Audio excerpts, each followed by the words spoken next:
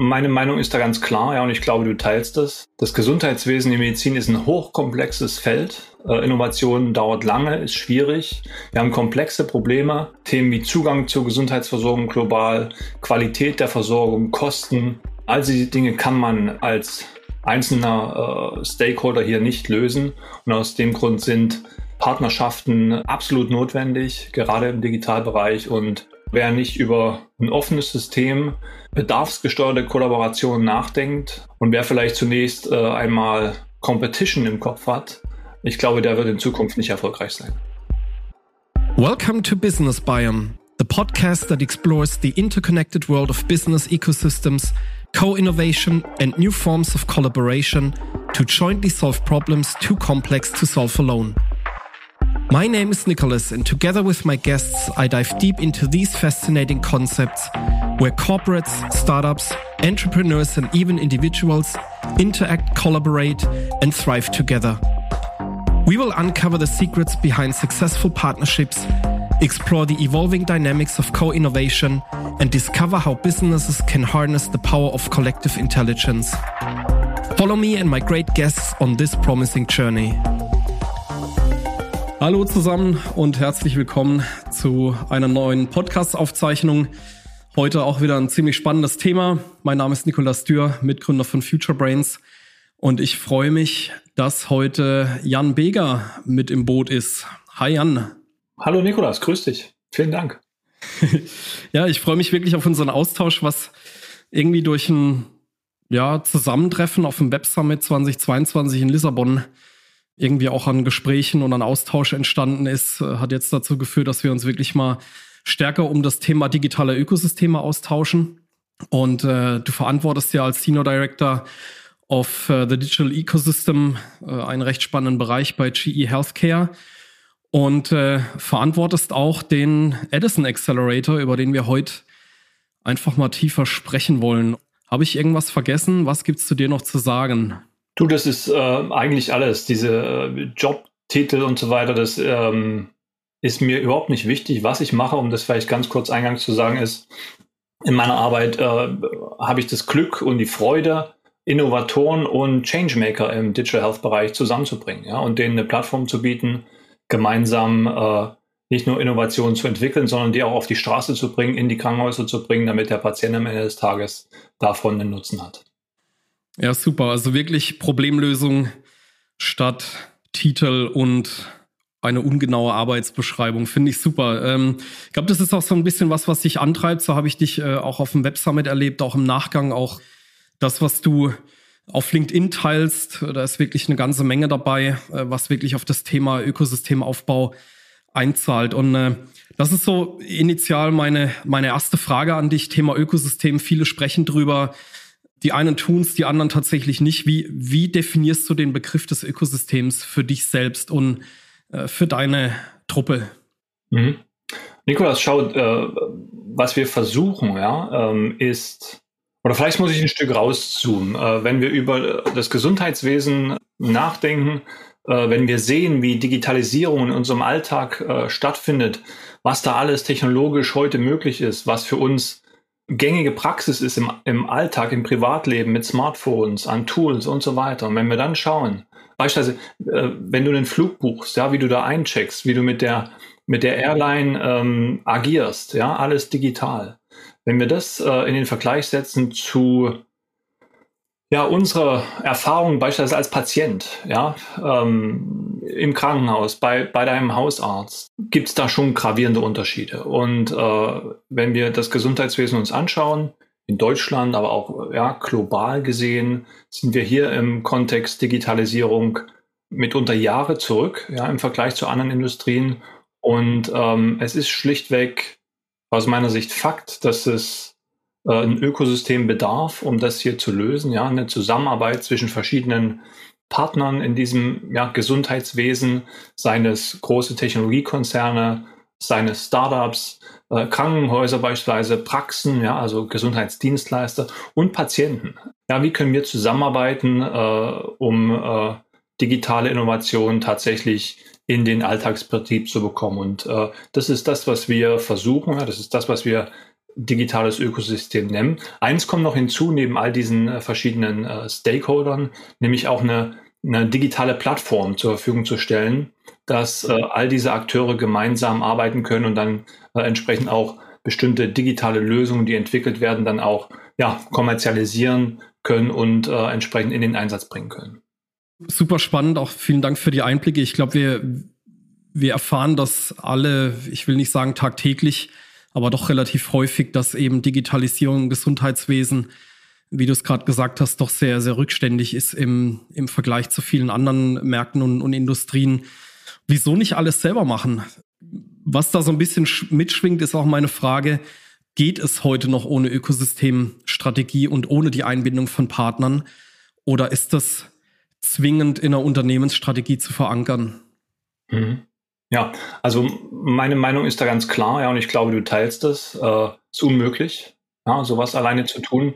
Das Gesundheitswesen, die Medizin ist ein hochkomplexes Feld, hochreguliert. Innovation dauert lange, ist schwierig. Wir haben komplexe Probleme. Ja, Themen wie Zugang zur Gesundheitsversorgung global, Qualität der Versorgung, Kosten und all diese Dinge kann man als einzelner Stakeholder hier nicht lösen. Und aus dem Grund sind Partnerschaften absolut notwendig, gerade im Digitalbereich. Und wer quasi nicht so denkt, wer nicht über ein offenes System, bedarfsgesteuerte Kollaboration nachdenkt und wer vielleicht zunächst einmal Competition im Kopf hat, ich glaube, der wird in Zukunft nicht erfolgreich sein. Ja, starkes Statement. Ich hatte tatsächlich heute eine Begebenheit, wo es darum ging, gegenüber eines potenziellen Partners transparent zu sein oder eben nicht. Und man hat sich leider für den zweiten Weg entschieden. Ging um eine Ausschreibung, ging um wirklich ein paar interessante Themen, wo ich mich gefragt hätte, was würde wirklich daraus entstehen, wenn man transparent wäre, wenn man auf Augenhöhe agiert, um gemeinschaftlichen Kundenproblem zu lösen. Stattdessen Protektionismus, Verschwiegenheit und dann doch wieder eher versuchen, intern diese Fragen zu beantworten, statt wirklich auf den Partner zuzugehen oder den potenziellen Partner, die Problemlösung transparent zu machen, um dann wirklich gemeinschaftlich daran zu arbeiten. Manchmal gibt es sicherlich Umstände, wo das schwierig ist oder mitunter sogar unmöglich. Ja, nenn's gerade Ausschreibungen. Das kann mitunter sein, dass das aufgrund bestimmter Dinge schlichtweg eben in einem bestimmten Kontext nicht geht. Aber grundsätzlich, ja, du hattest den Begriff Strategie erwähnt. Jeder, der im Gesundheitswesen aktiv ist, ja, Technologiekonzerne beispielsweise, wie wir als G Healthcare, für uns ist das fundamental wichtig und ein Teil der Strategie, ja, ein offenes Ökosystem, bedarfsgesteuert an Lösungen arbeiten mit Partnern, die sich in einer bestimmten Domäne auskennen, die da Expertise haben. Das ist für uns absolut relevant. Ja, das bringt mich so ein bisschen zu meinem nächsten Punkt. Natürlich GE, Weltkonzern, in Kollaboration eben sehr stark auch mit Startups. Da schwingt natürlich oft dann auch sicherlich so ein Statement mit David gegen Goliath.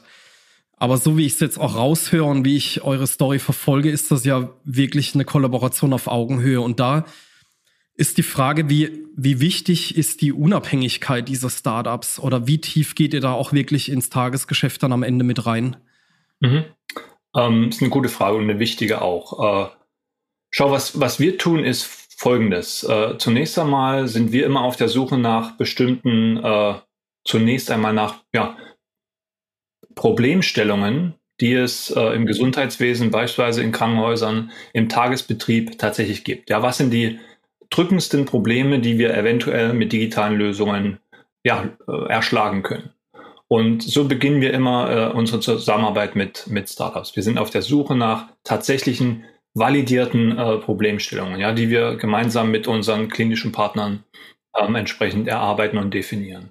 Dann gehen wir auf die Suche nach jungen Unternehmen, Startups, Scale-Ups und schauen, arbeitet ihr in dem Bereich? Habt ihr dazu eine Idee, einen Prototypen, gegebenenfalls schon eine Lösung, ein Produkt? Und wenn ja, wir laden euch ein, mit uns zusammenzuarbeiten.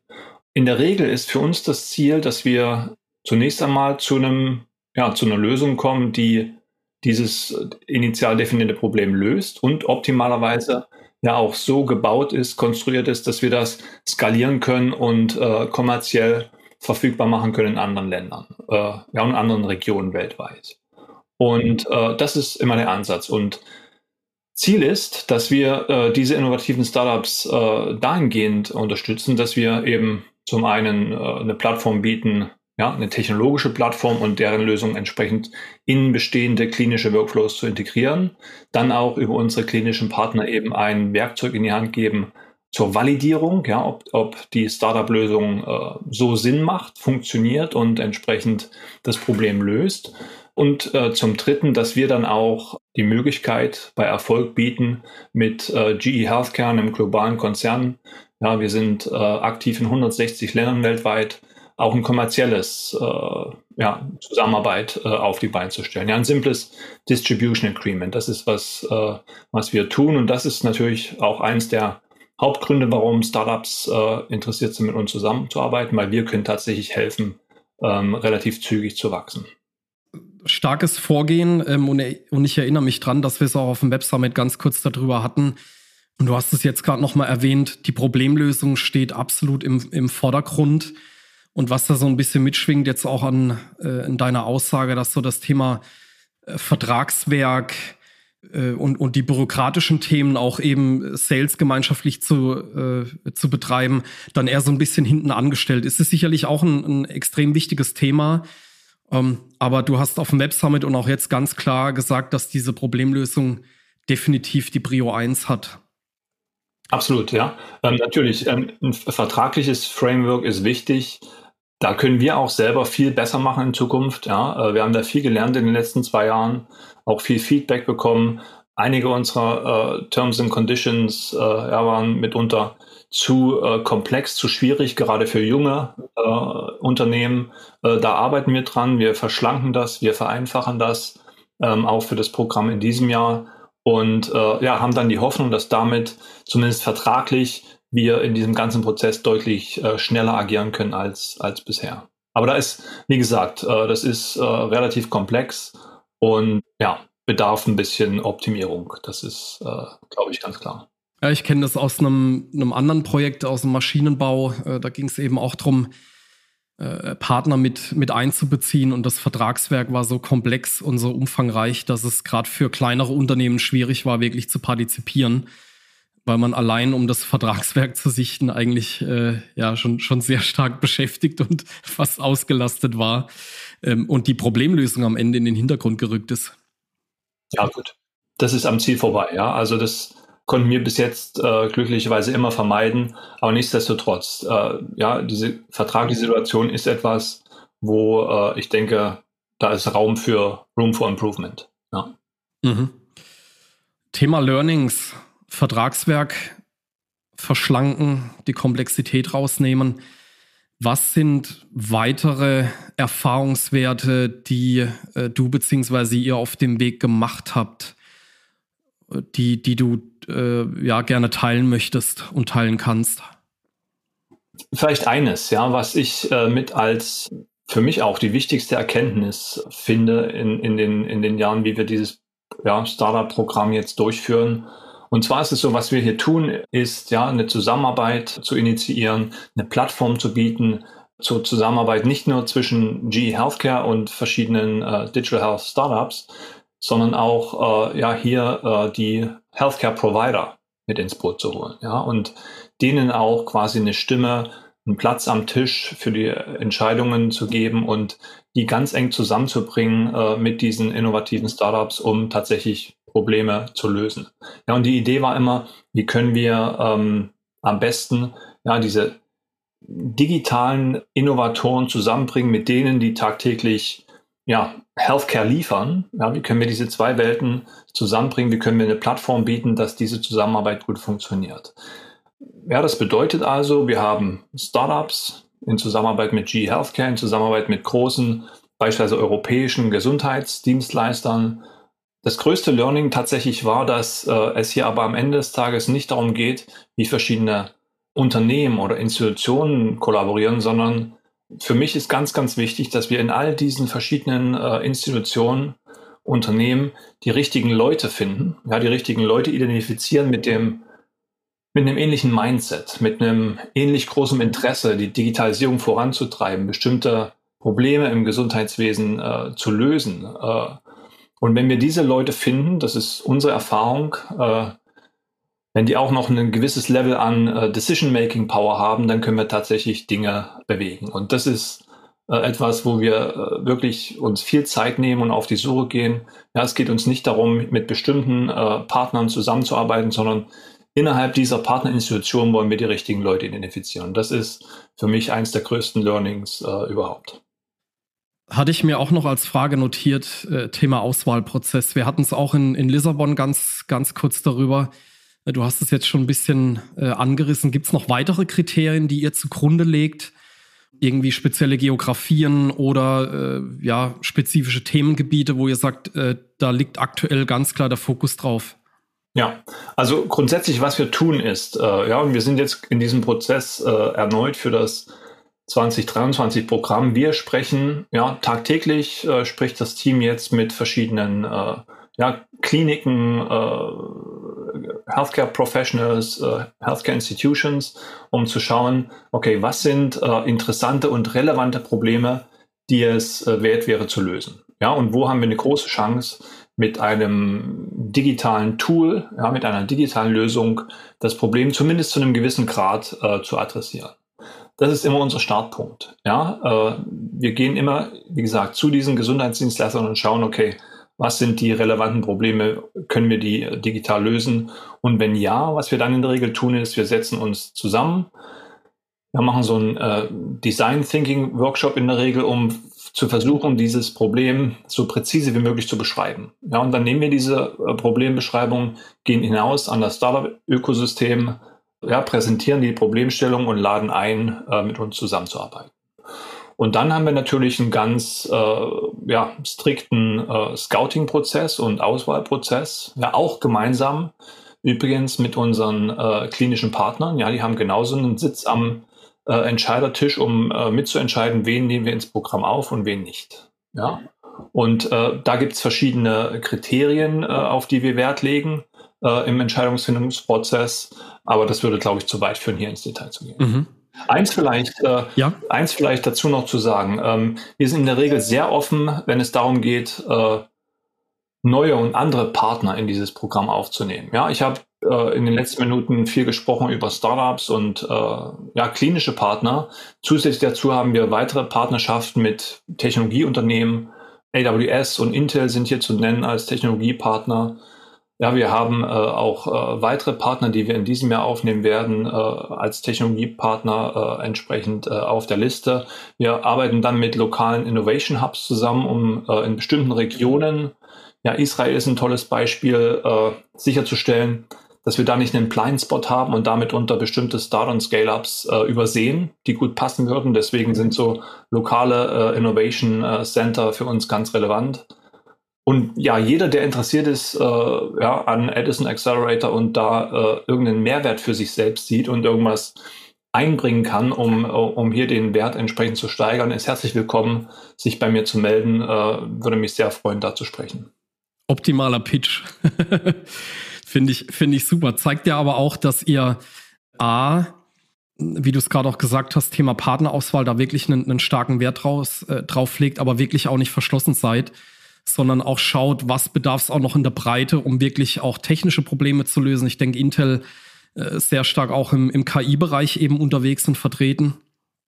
AWS als Hyperscaler braucht man, glaube ich, wenig zu sagen. Bekannter großer Player am Markt mit entsprechendem Know-how und einem technischen Unterbau, der sich sehen lassen kann. Auch das ist ungefragt klar. Finde ich super. Was da ja auch so ein bisschen mitschwingt, ich habe gerade, ich weiß gar nicht was, am Freitag diesen Post getriggert, Thema Logo-Walls. Ja, am besten ganz viele Partner irgendwo mit auf die Webseite zu nehmen, aber es ist überhaupt nicht klar, was überhaupt der Mehrwert dieser Partner in dem Gesamtökosystem oder in dem Gesamtkonstrukt sind. Und das ist, glaube ich, sehr, sehr entscheidend, da auch initial eben mit den richtigen Kernpartnern zu starten, statt mit Schrot in den Markt zu schießen und wirklich alles mit reinzunehmen, was sich irgendwo meldet. Gebe ich dir vollkommen recht. Was ich sagen wollte ist, ja, wenn es für beide Seiten, ja, oder für alle Partner in irgendeiner Art und Weise einen Mehrwert bietet, ja, da zusammenzukommen, dann sind wir in der Regel ganz offen und interessiert. Ja, das bedeutet immer, ja, nehmen und geben. Und wenn wir da zu einem guten Einverständnis kommen, sind wir immer interessiert daran, über Zusammenarbeit zu sprechen. Mhm. Ja, super. Thema Erfolge und mit dem Thema Ökosystem aufbauen und Strategie zu starten. Wir haben in Deutschland doch sehr oft das altbekannte Not-Invented-Here-Syndrom. Alles, was nicht in den eigenen vier Wänden passiert, wird erstmal skeptisch betrachtet. Man hat kein Vertrauen darin, passt die Qualität und Co. Aber ihr habt ja wirklich schon auch Erfolge, die ihr vorweisen könnt. Kannst du vielleicht da noch so 1, 2 exemplarische Beispiele rauspicken, wo du sagst, hätten wir uns da nicht geöffnet, dann gäbe es diese Erfolge heute nicht? Ja, grundsätzlich einmal ist das nicht unbedingt ein deutsches Syndrom oder Problem. Ja, das gibt es, glaube ich, überall. Das gab es auch bei uns, bei G Healthcare, ja, diesem großen globalen Konzern. Ja, das war auch eine gewisse Zeit, die es gedauert hat, hier so einen Mindset-Shift in der Organisation auf die Wege zu bringen und das Verständnis zu wecken, dass, ich nutze jetzt mal dieses Wort Open Innovation, tatsächlich relevant ist, ja, und auch nützlich ist und wir uns da dass wir da nichts verlieren, wenn wir da rein investieren, sondern im Gegenteil dann nur gewinnen können, wenn man das richtig macht. Und ich glaube, wir haben es geschafft, in den letzten Jahren da entsprechend bestimmte Dinge auf den Weg zu bringen. Und da bin ich sehr froh und stolz darauf. Ich glaube, das ist tatsächlich die Zukunft. Ja? Es gibt sicherlich viele Dinge, die man in-house oftmals schneller und einfacher, mitunter kostengünstiger lösen kann. Nichtsdestotrotz über den Tellerrand hinausschauen und Erfahrungen zu machen mit Partnern, ja, und da Dinge gemeinsam zu entwickeln, ist etwas, was ich absolut nur empfehlen kann. Bezüglich bestimmte Erfolge. Zunächst einmal, ja, wenn ich ein bisschen ausholen darf, Nikolas. Gerne. Das Gesundheitswesen, wir hatten das ja erwähnt, ja, ist hochkomplex. Das wissen wir alle, das wissen wir selbst, wenn wir nur Patient sind und nicht großartig hinter die Kulissen schauen. Aber wir haben massive Probleme. Ich habe hier mal ein paar Zahlen mitgebracht. Ich dachte, das ist vielleicht ganz interessant, diese einmal zu nennen. Es ist heute so, dass es ca. 73 Tage dauert, um die medizinischen Daten weltweit zu verdoppeln. Nur 73 Tage. Das ist nicht wirklich lange. Ich glaube, Mitte, Ende April oder so etwas. Also das geht relativ zügig. Wir haben heute etwa 6000 medizinische Journals, ja, die etwa 900.000 Artikel publizieren jedes Jahr. Wenn man sich in die Allgemeinmedizin, wenn man da hineinschaut, ja, ein Hausarzt beispielsweise müsste tagtäglich 21 Stunden lesen, um up-to-date zu bleiben mit der medizinischen Literatur. Wir haben in einem Mammogramm, ja, die Aufnahme der weiblichen Brust, mehr Informationen als im Telefonbuch von New York. Und beispielsweise ein Radiologe in einer 12-Stunden-Schicht schaut sich heute im Durchschnitt etwa 50.000 radiologische Bilder an. Im Vergleich zu vor etwa 15 Jahren, da waren es nur 500. Ja? Was ich damit sagen möchte, ist, die Masse, die Fülle an Daten ist etwas, was wir eben mit digitalen Technologien, mit KI, denke ich, adressieren können in Zukunft. Ein weiteres Problem, auf das wir ganz gezielt auch schauen in unserem Programm, sind medizinische Fehler. Ja, wir haben zum Beispiel in etwa 40 Millionen medizinische Fehler jedes Jahr global. In Europa wird oder ist errechnet worden, dass etwa 350.000 Patienten jedes Jahr sterben aufgrund von eben medizinischen Fehlern. Das muss man sich vorstellen, das ist etwa die Bevölkerung von Venedig oder Toulouse dann in Frankreich. Und das ist tatsächlich ein Problem, wo wir der Meinung sind, wenn wir das adressieren können, wenn wir die Qualität der Diagnostik beispielsweise durch bestimmte digitale Lösungen, ja, oder auch KI, Decision Support Tools, den Einsatz derer da unterstützen können, dann ist tatsächlich ein Mehrwert. Ein drittes großes Problem, was wir auch jetzt im letzten Jahr in unserem Programm in Teilen versucht haben zu adressieren, ist das Thema Fachkräftemangel. Ja, in Deutschland ganz relevant, aber in anderen Ländern, ja, UK ist gerade ein ganz aktuelles Thema. Wenn ich da schaue, noch dringender, noch wichtiger mitunter als bei uns. Wir haben global einen Mangel an etwa 7 Millionen Fachkräften im Gesundheitswesen und es wird erwartet, dass in 2035 wir etwa 14 Millionen Fachkräfte, die fehlen im Gesundheitswesen global, ja, aufgrund von der Verrentung, nicht genügend junge Leute, die in das Feld entsprechend einsteigen. Und auf der Gegenseite, das wissen wir alle, ja, der Bedarf geht nach oben, die Komplexität steigt und ja, bestimmte Care Pathways, wie das heißt, werden komplexer und brauchen da mehr Kompetenz. Und ja, diese 3 großen Themen, Daten, Qualität der Gesundheitsversorgung, medizinische Fehler, Fachkräftemangel, das sind grundsätzlich so die Bereiche, in denen wir uns bewegen, in denen wir etwas adressieren wollen und in denen wir gemeinsam mit unseren klinischen Partnern dann die Hilfe von Startups suchen, um uns hier zu helfen. Ja, vielleicht ein Beispiel aus dem radiologischen Bereich. Wir haben in einem unserer Programme mit einem Startup Lucida Medical aus Cambridge, aus UK zusammengearbeitet. Die haben ein Decision Support Tool entwickelt für Prostata-MRT, ja, um Prostatakrebs besser und schneller zu erkennen. Ganz relevantes Thema, ganz interessantes und hilfreiches Tool. Wir sind jetzt, oder Lucida Medical, unser Partner, ist jetzt dabei, gerade FDA-Zertifizierung für ihre Software zu bekommen. Und sobald diese dann zur Verfügung steht, werden wir gemeinsam arbeiten, die ersten Kunden adressieren und dann diesem jungen Unternehmen mit einem ganz, ganz tollen Team, ja, um zurückzukommen auf das, was ich vorhin sagte. Mir geht es immer um die Leute, die dahinter stecken. Ja, die wirklich einen Fokus legen auf die Data Science und die Science hinter dem KI-Algorithmus, das ist uns wichtig. Und freue ich mich dann drauf, sobald entsprechend die Zertifizierung da ist, dass wir hier gemeinsam auch kommerziell einen Schritt nach vorne machen können. Ja, super. Danke für die Einblicke, auch für das umfangreiche Zahlenwerk. Ich denke, da kann man wirklich rauserkennen, dass das Gesundheitswesen wirklich enormes Potenzial hat für Partnerschaften. Ich weiß, du hattest ein ähnliches Statement auch auf dem Web Summit gegeben in dieser Masterclass, wo es eben darum ging, ihr sitzt selber auf einem riesigen Datenschatz und habt eigentlich jetzt die Möglichkeit, diesen Schatz zu nutzen und wirklich auch anderen die Möglichkeit zu geben, Auswertungen zu fahren, Modelle zu trainieren, um wirklich nicht tote Daten irgendwo in der Persistenz, salopp gesagt, rumliegen zu haben, sondern wirklich das zu nutzen und einen Mehrwert zu erreichen am Ende.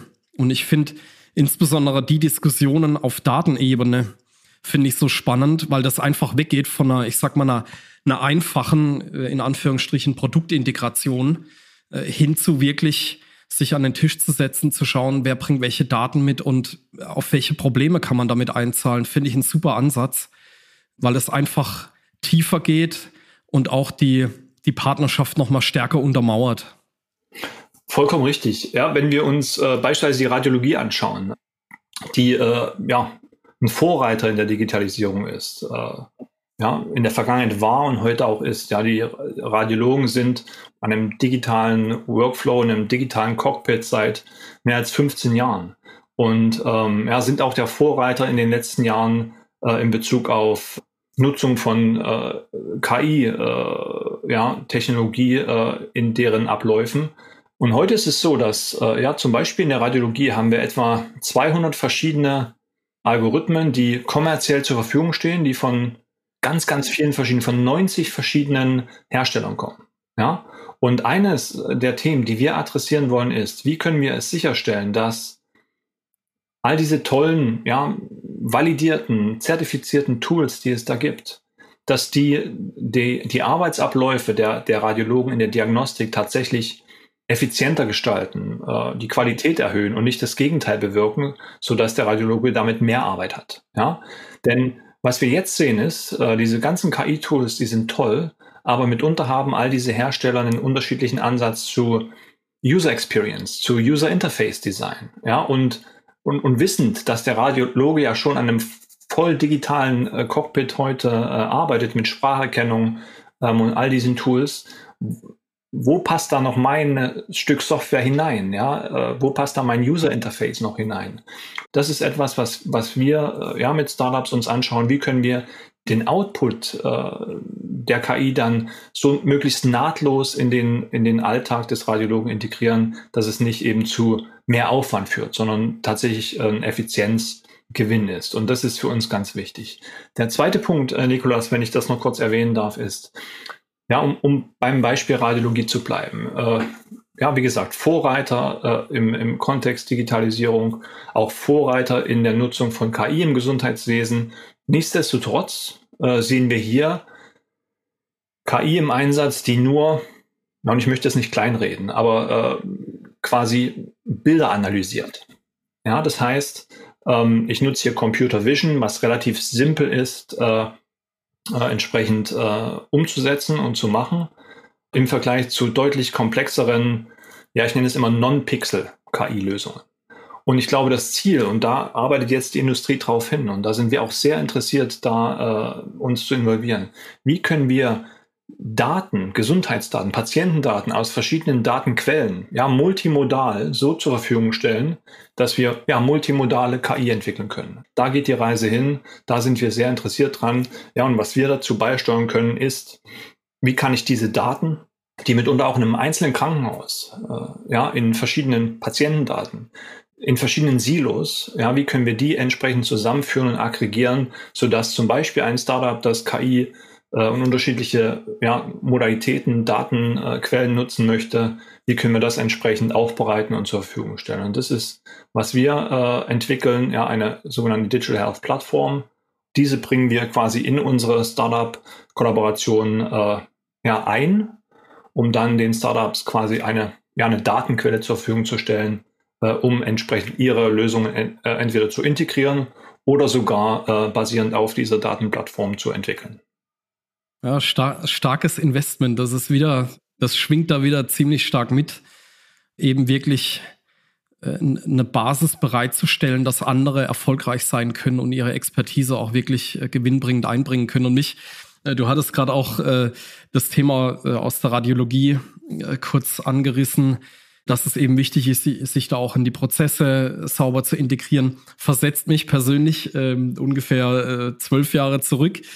Ich habe biomedizinische Messtechnik gehört im Rahmen des Informatikstudiums und habe dort auch an chirurgischen Assistenzsystemen mitgewirkt. Und auf der einen Seite waren wir mit unserer Informatikbrille unterwegs und haben uns ganz viele schöne und nette Dinge ausgedacht und haben die dann im klinischen Kontext verprobt. Und das Feedback war extrem ehrlich.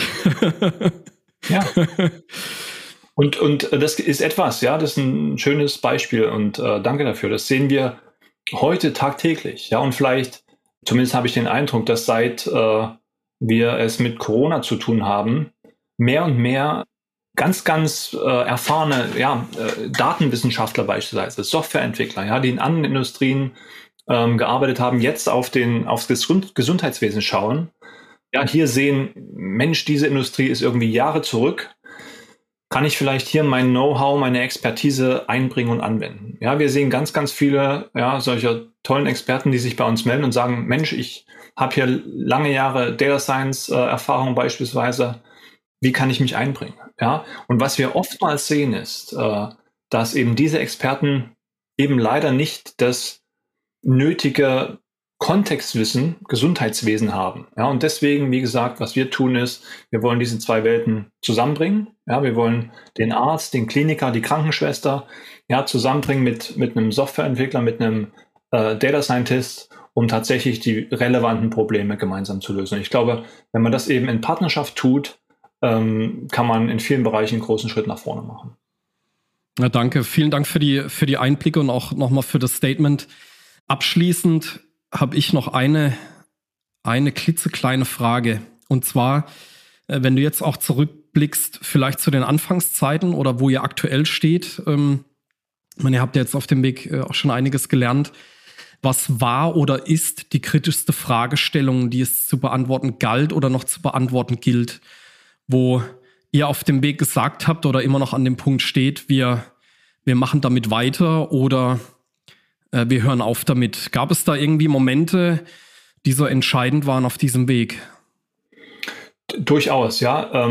Wahrscheinlich sogar sehr viele, ohne dass mir da jetzt wahrscheinlich alle einfallen. Es gibt ja immer wieder Situationen, ja, wo wir denken, Mensch, ist das der richtige Ansatz? Ist das der richtige Zeitpunkt beispielsweise auch, ja, sich dieses Problem anzuschauen? Ein schönes Beispiel ist, die meisten unserer Aktivitäten mit Startups in Edison Accelerator dreht sich in irgendeiner Art und Weise um Daten und KI. Und ein Thema, was wir in den letzten Jahren deutlich sehen, ist, dass im Gesundheitswesen gibt es eine gewisse Schwierigkeit, KI zu vertrauen. Ja, weil eben beispielsweise, wenn es im Kontext Decision Support ist, weil der Arzt eben nicht versteht, wie die KI zu einer bestimmten Entscheidung kommt. Ja, hier gibt es verschiedene Ansätze. Ein Schlagwort ist Explainable AI. Und wir haben jetzt mit 2 ganz tollen Unternehmen zusammengearbeitet die letzten Monate, die genau dieses Thema adressieren. Und ja, das ist sicher etwas, was vielleicht nicht schnell zu einem kommerziellen Erfolg führt, jedoch aus meiner Sicht wichtig ist, genauso wie Ausbildung, ja, Education, erklären, was KI ist und wie das funktioniert, damit wir eben ja, in the long run eine bessere Akzeptanz finden und dann eine bessere Marktdurchdringung erreichen. Das ist vielleicht so ein Fall, wo ich der Meinung bin, hat jetzt keinen Short-Term Impact, aber es wird sich, der lange Atem wird sich hoffentlich auszahlen. Super. Ich würde sagen, das war ein genialer Abschluss. Jan, vielen Dank für deine Zeit, für deine Einblicke. Ich werde auf alle Fälle das Thema Edison Accelerator weiter beobachten und verfolgen. Wünsche euch weiterhin viel Erfolg, dir und dem ganzen Team, und freue mich auf den nächsten Austausch. Nikolas, vielen Dank für die Einladung. Hat mich sehr gefreut, heute ein bisschen Zeit mit dir zu verbringen und das zu besprechen. Ganz tolle Fragen. Und für jeden hier, der das sieht, wenn mehr Interesse besteht, mehr zu lernen über das, was wir im Kontext Digital Health mit Startups tun bei GE Healthcare, bitte meldet euch einfach, vielleicht am einfachsten bei LinkedIn. Und ja, ansonsten wünsche ich dir, Nikolas, noch einen schönen Tag. Vielen Dank. Danke, wünsche ich dir auch.